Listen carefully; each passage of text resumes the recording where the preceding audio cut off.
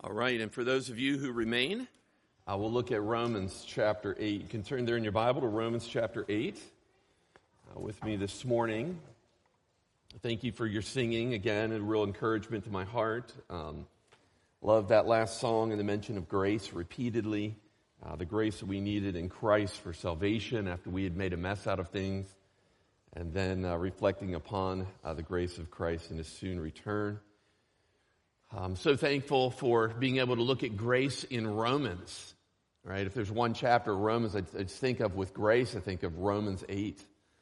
Just so very grateful for that grace. I want to thank you as well for those of you who occasionally pray for me as I study the scripture throughout the week. Just really sensing and feeling as a human being and a pastor that there are a lot of things that would easily distract me from spending the time I need to in the book of Romans and Romans chapter 8. We're in the middle of it. Sometimes it feels like Romans will never end, right? Well, as a preacher, just the overwhelming weight and responsibility of preaching through Romans is challenging week by week, but what a joy it is to be able to study and to know God's Word. So thank you for your prayers for me, that I would understand this book, get to know it more and more, and then proclaim it. Romans 8 has been joyous, but it's kind of beat me up some this week. So you'll learn a little bit more about that as we go through the sermon. In Romans chapter 8, we've been considering for the last 2 weeks an amazing pronouncement from God over us. The pronouncement could be summarized with 2 words in English: no condemnation. No condemnation. Can you believe that? As bad as we are? No condemnation. Imagine being in a courtroom where the judge has complete omniscience. He not only knows all things, he also has perfect knowledge of all of your offenses, every single one. Everything that you've ever done, everything that you've craved, everything that you've thought, everything that you've covered from others. Then, the charges are read one by one in front of the entire court. And the charges go on and on and on for hours and hours. You know there is no way to wiggle out from underneath this judge. And there is no way he will be corrupted or compromised. But then, an advocate for you stands up and says, I have something to say. I have paid myself for every one of these offenses. The judge then looks over the case and he says that he has no judgment, no sentence to pronounce. It's all been paid for. You are not condemned and you're free to go. No condemnation. That's the verdict. So we've considered no condemnation these past 2 weeks, and we've learned that we have no condemnation for 2 reasons. Because we are in Christ Jesus. His righteousness is ours. Our sin is transferred to him. But then secondly, because we are in the Spirit. In verse 9, Paul says that we are in the Spirit. That is, the Spirit of God is inside of us. These 2 grounds for our justification, then, involve love and grace that's immeasurable. See, even using that first illustration is thinking about no condemnation. It's love and grace that's unmeasurable. But what we're going to find in this text is that it's not only immeasurable in its love and grace, it also requires obedience from us. I love Romans 8, 12 through 17, the passage we're going to look at today. I love it for its extremes. It takes us to the mountaintop of spiritual blessings. that are ours in Christ Jesus. We're going to really enjoy that. But it also takes us to the mountaintop of personal response. Jesus said it so well in the Gospels this morning, I couldn't help but think of what Jesus said in Luke 12:48. He says, to whom much has been given, much is what? Much is required. So in our sermon today, we're going to revel in the blessings, the mountaintop of blessings, but we're also going to hover over the requirements. And what we'll see in this passage is some things will be exhilarating and other things will be very, very serious for us to consider. And so I want to start with a word of prayer. We've already asked God through the Spirit to make His word powerful today, but let's ask Him for open eyes to understand this word. Let's pray. Lord, I thank you for this passage. I pray that you would help me to proclaim it with seriousness, with joy, also determination in my own walk with you. Lord, help us to grasp the point of this text, but not just about believers, but about us. Help us to make it personal. Change us. Use your Spirit, Lord, to use His word, the sword of the Spirit, to challenge us, to convict us, to encourage us. In Jesus' name we pray. Amen. This morning, we'll continue our study of Romans 8, looking at the implications of being indwelt by the Holy Spirit of God. In Romans 8, 12 through 17, the whole text can be summarized in two implications that Paul gives of having the indwelling presence of the Holy Spirit of God inside of us. So I've got a 2-point outline for you today. No bulletin handout, no PowerPoint. Tried a PowerPoint right before church, and the thing froze. So I don't know what I did to it. They thought I might need to perform an exorcism. I just decided there must be something on my slide that's an error or something. So no PowerPoint, no handout, but 2-point sermon, very easy to follow. Number one, 2 implications. First, because we have God's Spirit inside of us, we now have no obligation to obey the flesh. Verses 12 and 13. Implication number 1. Because the Holy Spirit of God is inside of you, if you're a believer in Jesus, you are under no obligation to obey the sinful flesh anymore. Verse 12, look with me there. So then, brothers, we are debtors, not to the flesh, to live according to the flesh. For if you live according to the flesh, you will die. But if by the Spirit you put to death the deeds of the body, you will live. Now, to understand Paul's point in verses 12 and 13, you need to make 2 observations. At least these really help me. First, notice our new obligation. In this passage, Paul uses a word he loves to use in Romans. He uses it in key points. He uses it at the beginning of the book and the end of the book. At the beginning of the book, he says that he himself was a debtor. That's the word I'm talking about here. Paul already says that he experiences debt or obligation. His obligation, Romans chapter 1, was to share the gospel both with the Greeks and the barbarians, with the wise and the unwise. He says in that text, as much as was within him, he was ready to share the gospel because God had opened his own eyes as a Christian, an apostle. Paul was under obligation to share the gospel in evangelism or with the Roman believers. But next, Paul uses the word again near the end of the book in Romans chapter 15 and verse 27. You could keep your finger here. You can look over there. It's not too far. In Romans 15:27, Paul uses the word for debt again when he describes the obligation that Gentile churches in Macedonia felt toward Jewish brothers in Jerusalem. He says this, Romans 15:27. For they were pleased to do it, to give, back to the church of Jerusalem. And indeed, they owe it to them. That's the same word for debt. They owe it to them, for if the Gentiles have come to share in their spiritual blessings, they ought also to be of service to them in material blessings.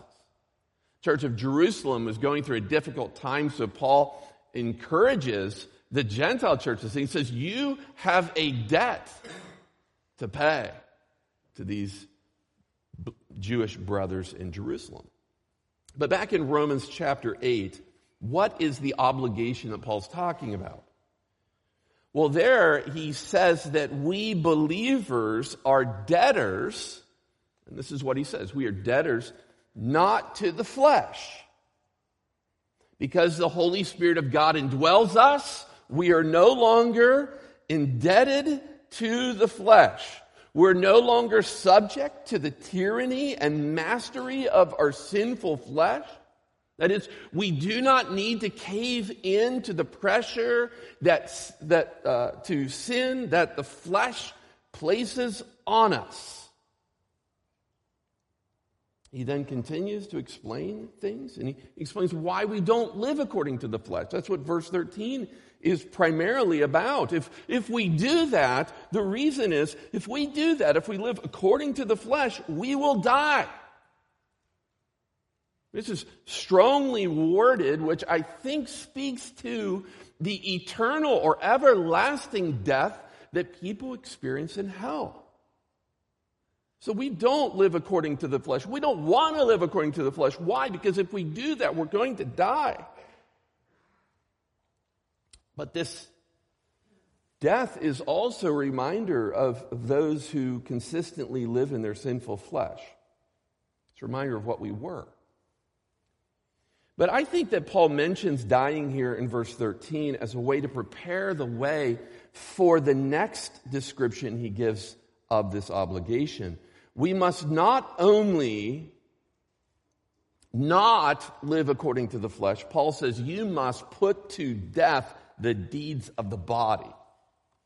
That's how he says it. Now, some English translations use the word mortify here, older translations, and it's a harder word, but either one. What does Paul mean when he says that we are to mortify or put to death the deeds of the body? Well, we're going to explore that for just a little while. I'm going to get some help. I'm going to get a Puritan to come and say something here through my mouth to you in his words.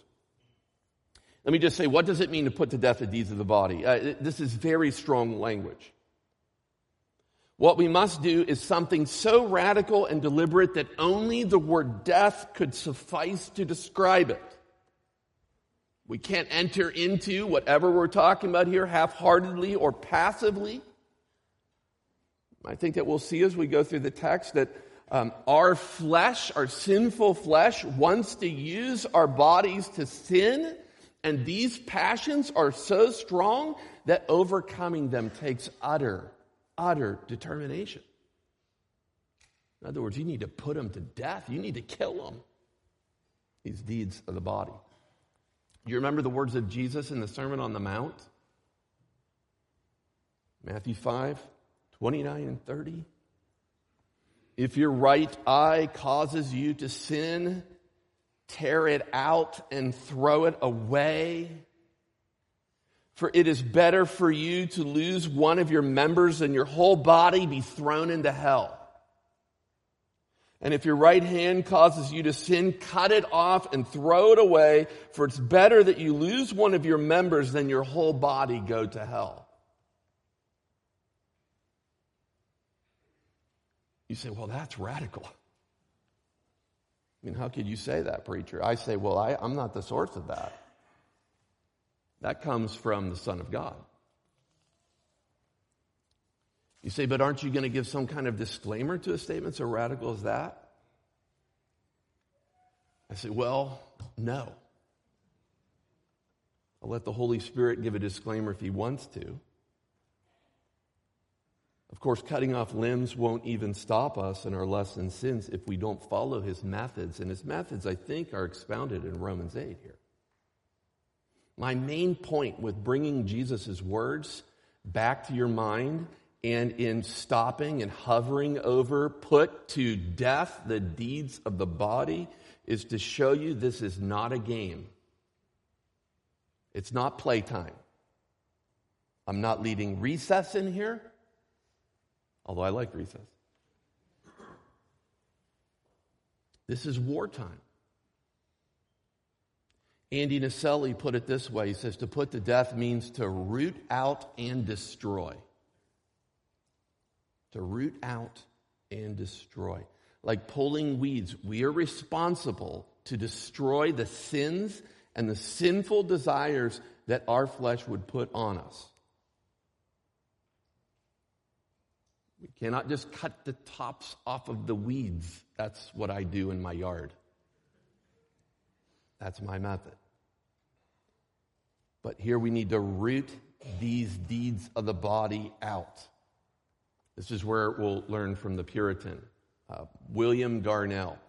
William Garnell wrote a 1,200-page commentary, 1,200 pages, on Ephesians 6:10 through 20. 11 verses. You think I preach a long time? Should have lived during that era. 1,200 pages, 11 verses.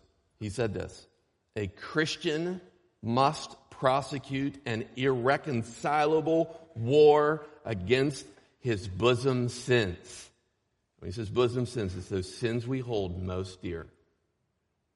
Now I'm going to skip a little bit of his reading, and I'm going to read the next part. In this next part, he has an appeal from God to us to put to death the deeds of the body.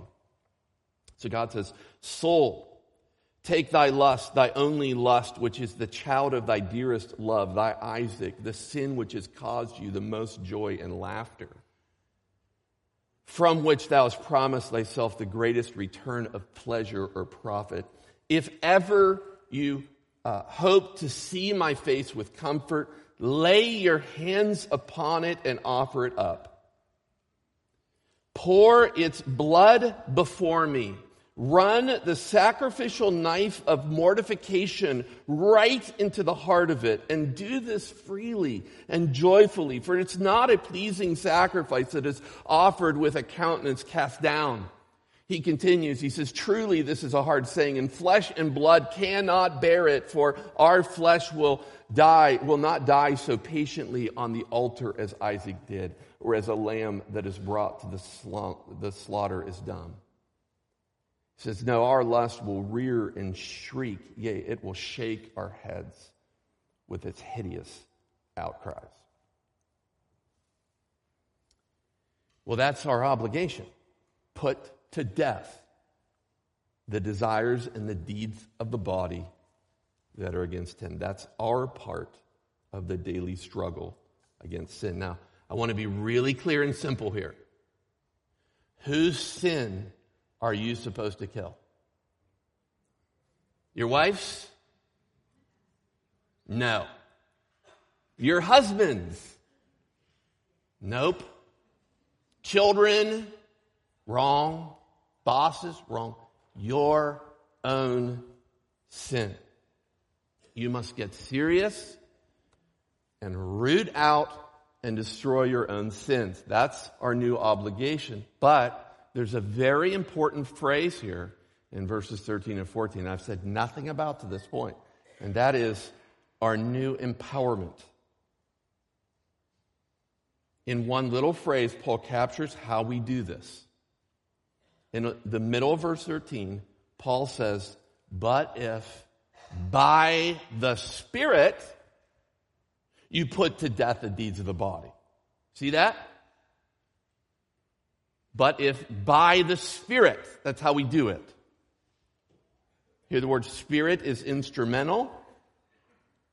The instrument we use to do this is the Spirit, or that God uses is the Spirit.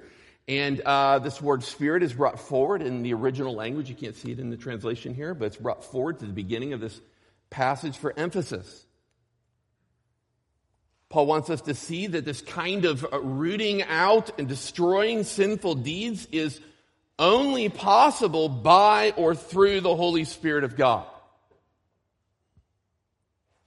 See, because of our union with Jesus Christ, the Holy Spirit is now determined to make us more like Him. And that's the key for us brothers and sisters. Our obligation can only be fulfilled by the Spirit. If you try to kill sin any other way, you will fail. Or that's not even stated word strongly enough according to this section. You will die. This is not a moral self-improvement program, Romans 8. No, you must have God's Holy Spirit inside of you if you are going to be holy. And so, of course, the application for those of us who actually know Christ and have the Spirit inside of us in sanctification then is to run to Him, to pray to Him for strength and victory day by day. You say, well, don't you have something else, preacher? Don't you have some gimmick or trick to help me? Surely you have some, surefire counseling technique to give me victory over sin. I want to push back against that and say we are talking about the Holy Spirit of God. We're talking about the third member of the Holy Trinity who lives inside of you if you know Christ. He is the means. He is the way for you to put to death the deeds of the body. So use the resources He's given you in the battle. What are His resources? The sword of the Spirit, which is the Word of God. Use the Word that He's given to you in your battle against sin. And potentially another means of the Spirit would be use the spiritual brothers and sisters around you.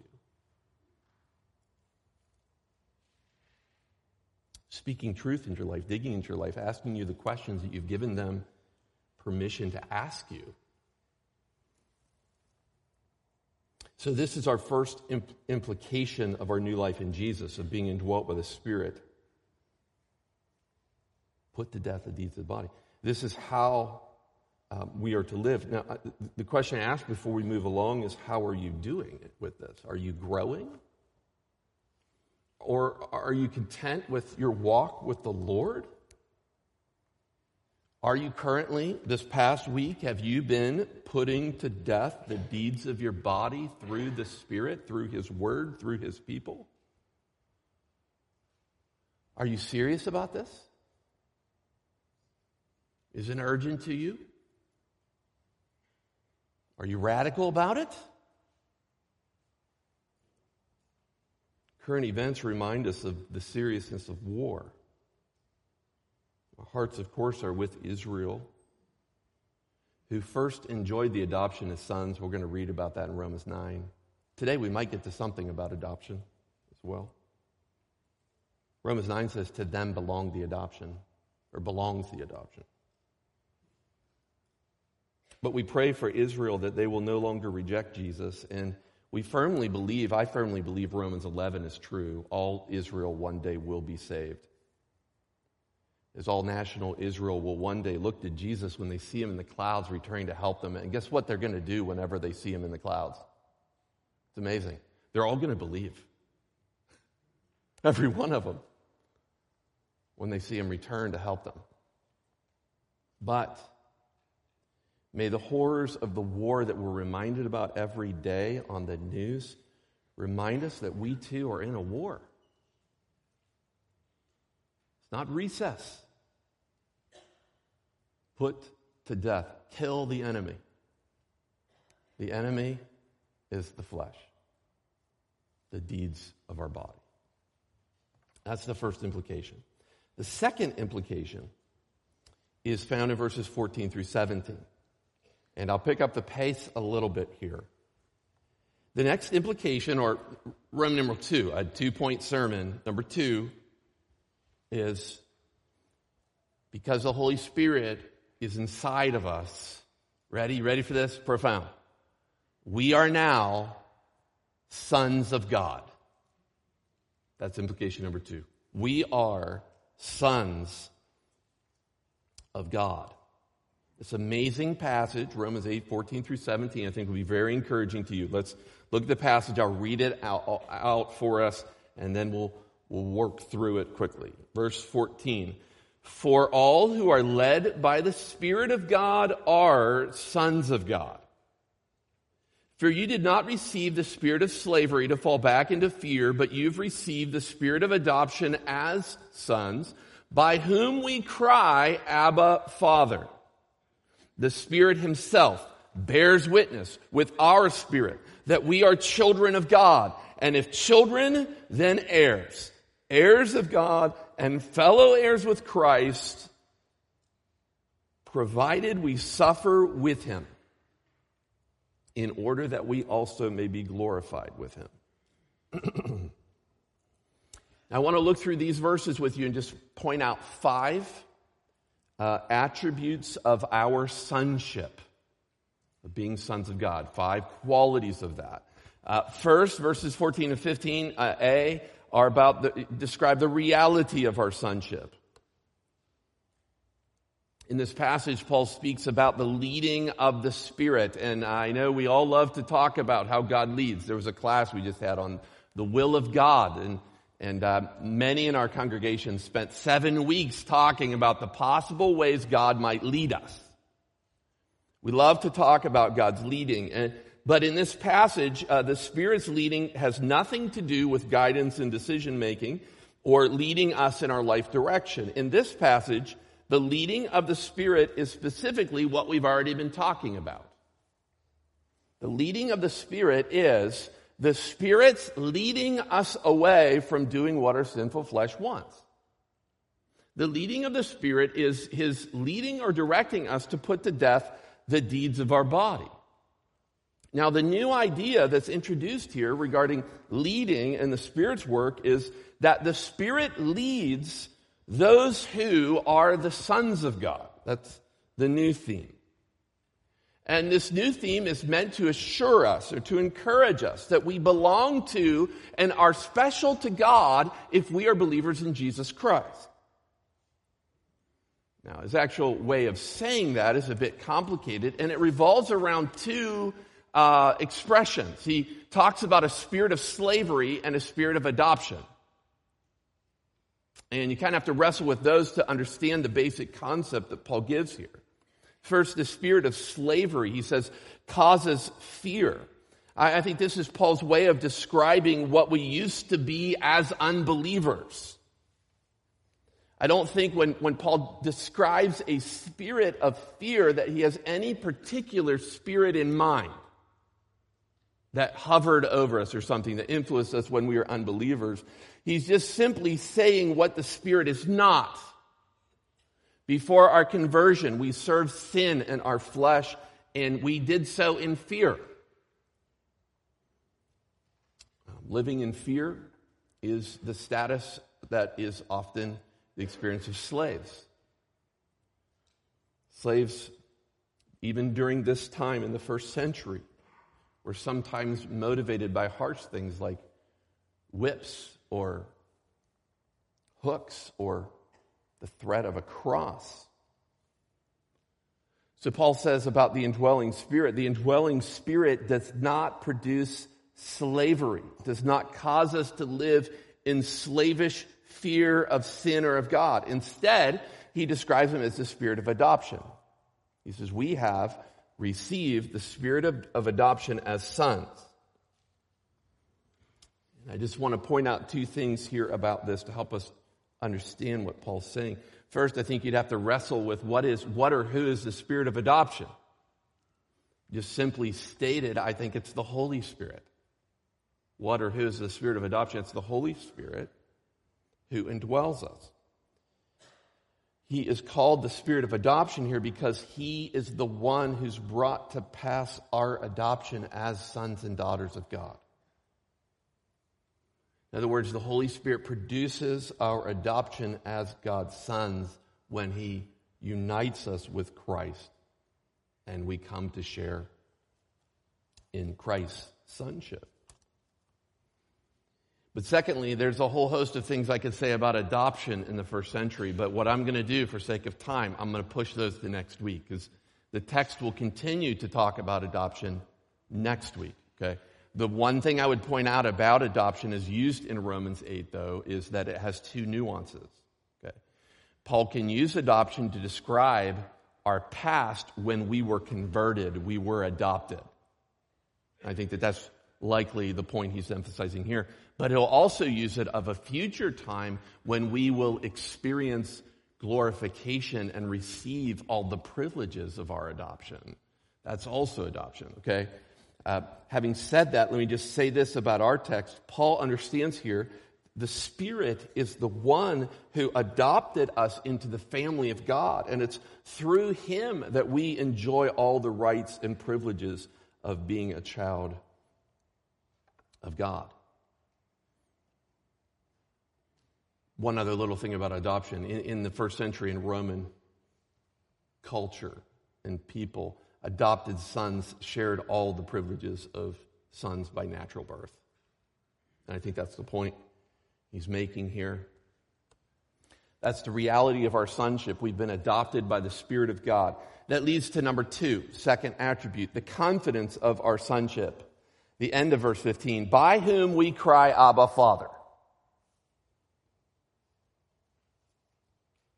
We are so settled into our sonship through the indwelling Spirit of God that we are able to call Him Abba, Father, an expression of warmth and closeness. Now, this expression comes from 2 words. You can see that in your Bible. The first word is Aramaic, and the second is Greek. Paul's point with these words, I think, comes from something Jesus did in the Gospels. Remember, Jesus and all Hebraic Jews during this time spoke in Aramaic.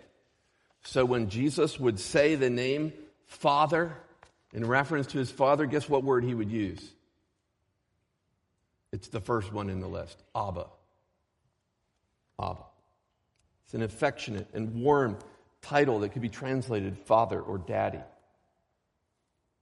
Now, the gospel writer Mark tells us in his gospel that when Jesus was at the depths of His greatest agonies in the garden, He cried out to God.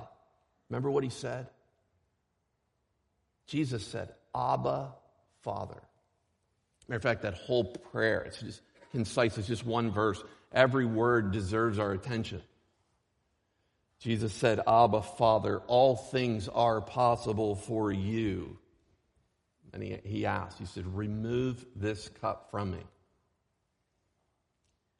Yet not what I will, but what you will. Again, every word deserves our attention. But for today, just think of the first words, Abba, Father. Jesus used this title with the Creator God because of His own personal, close, familial relationship with His Father. Calling God by the name Abba, Father is the exact opposite of fear. You use this term only if you enjoy a warm, confident, close relationship with the Creator God. But this was entirely appropriate for Jesus, and because of Him, He pioneered the way, so it's appropriate for believers. Imagine the reaction from people if someone ran up to our president, Joe Biden, in a crowd and embraced him, hugging and clinging to him. How would people respond to that? I think the Secret Service would have something to do.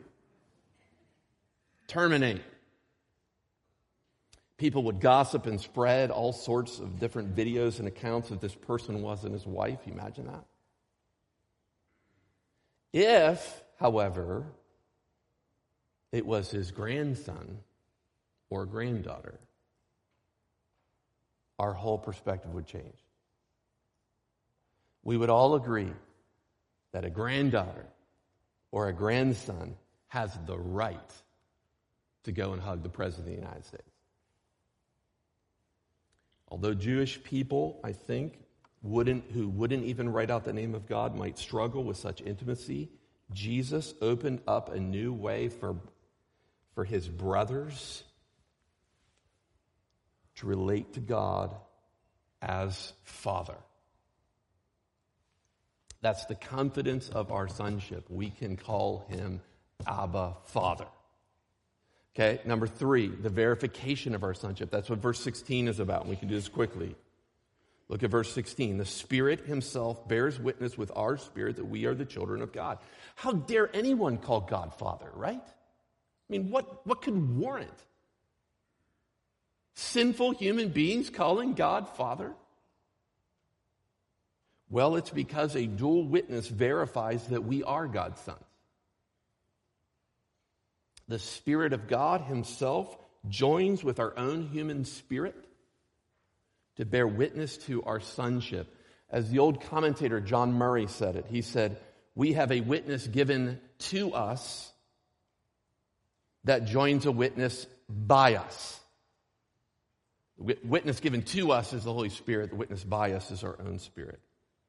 This is the verification of our sonship. We know we're the sons of God. We know this internally.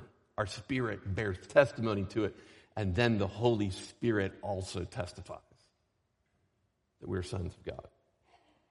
That leads to the fruit of our sonship, verse 17, and if children, then heirs, heirs of God and fellow heirs with Christ. If we are indeed children of God, that means that we stand to inherit immeasurable blessings. I mean, if this is really true, right? If this is true and we are sons of God, we're going to get some immeasurable blessings and inheritance because of that. That's what this passage is about. That's what verse 17 is about. And if children, we're heirs. I think we couldn't state it any better than the meditation of Simon Peter as he opened up his first epistle.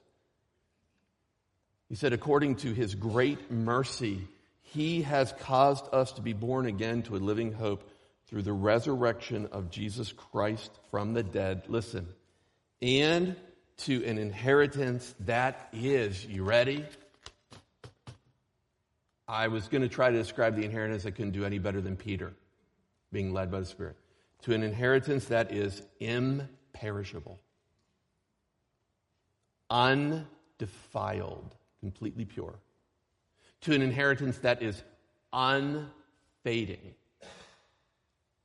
and kept in heaven for you who are by God's power being guarded.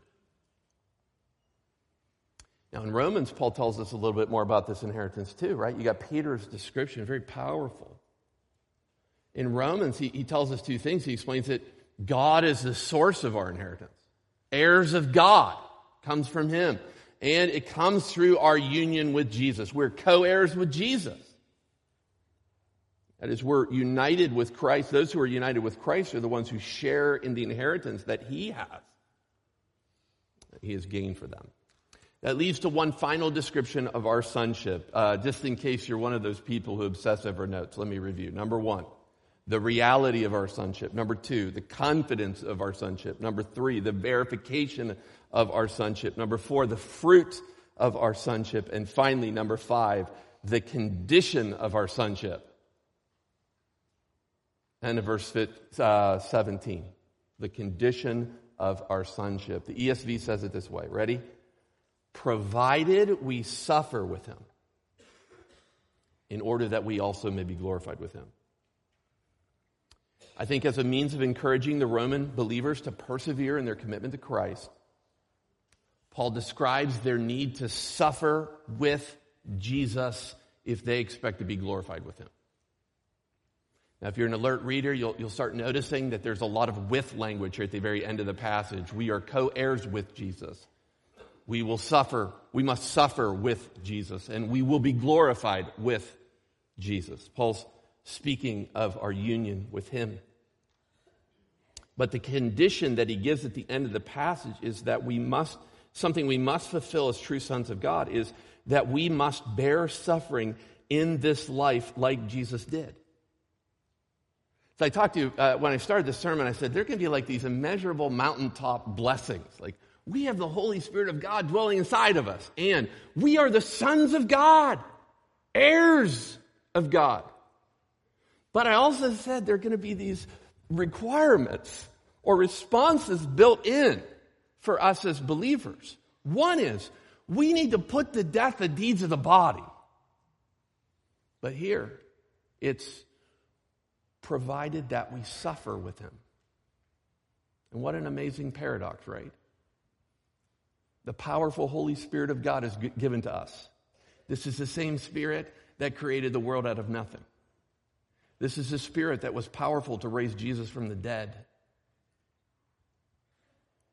But in a paradox of God, what it means for us is that he will enable us through the sufferings that we experience in this life, joining and following in the footsteps of Jesus.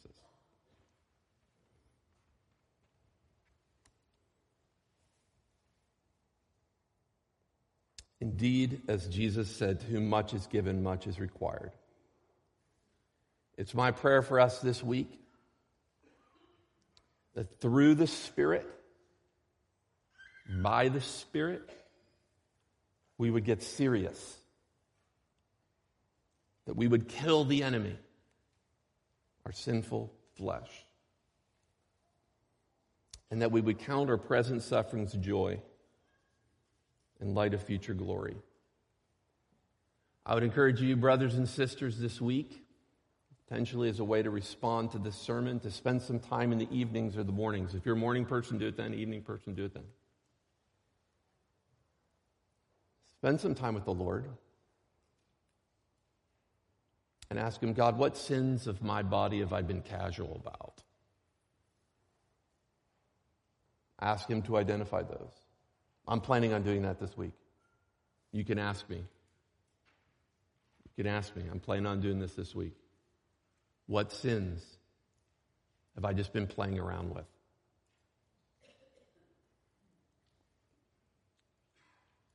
And then ask him for grace. Ask the Holy Spirit to help you. You don't need a gimmick. You don't need a technique. You have the third person of the Trinity inside of you. He can enable you. He might use the Word of God. He might use spiritual brothers and sisters to help you. If you're humble and you acknowledge your sin, say, you tell me to put it to death, and I haven't been doing that. Let's pray together.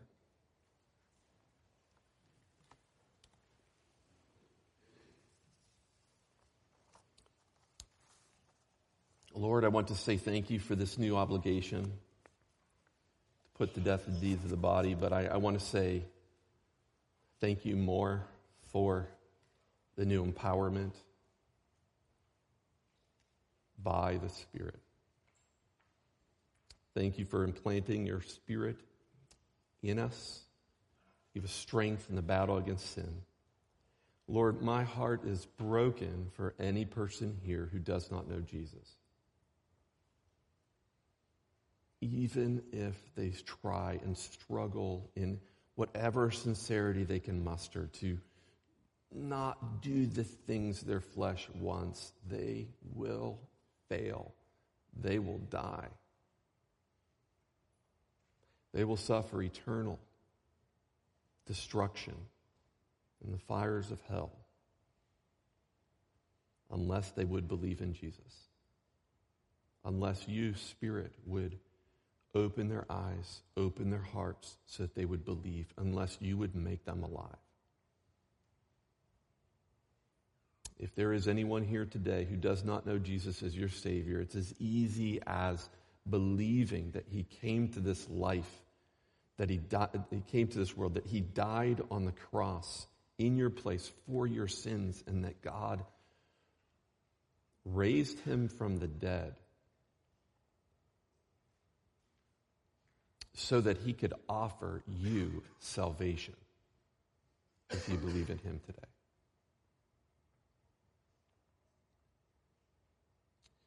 Father, I thank you for this opportunity to consider Romans 8. There are amazing mountaintop experiences. None of us deserve to be adopted as sons. None of us deserve to be heirs of an inheritance that you give. Heirs with our brother, Jesus. We do not deserve that. Thank you for the blessings, Lord. And enable us as believers to respond appropriately. Help us not surrender to the flesh this week. And help us to join in suffering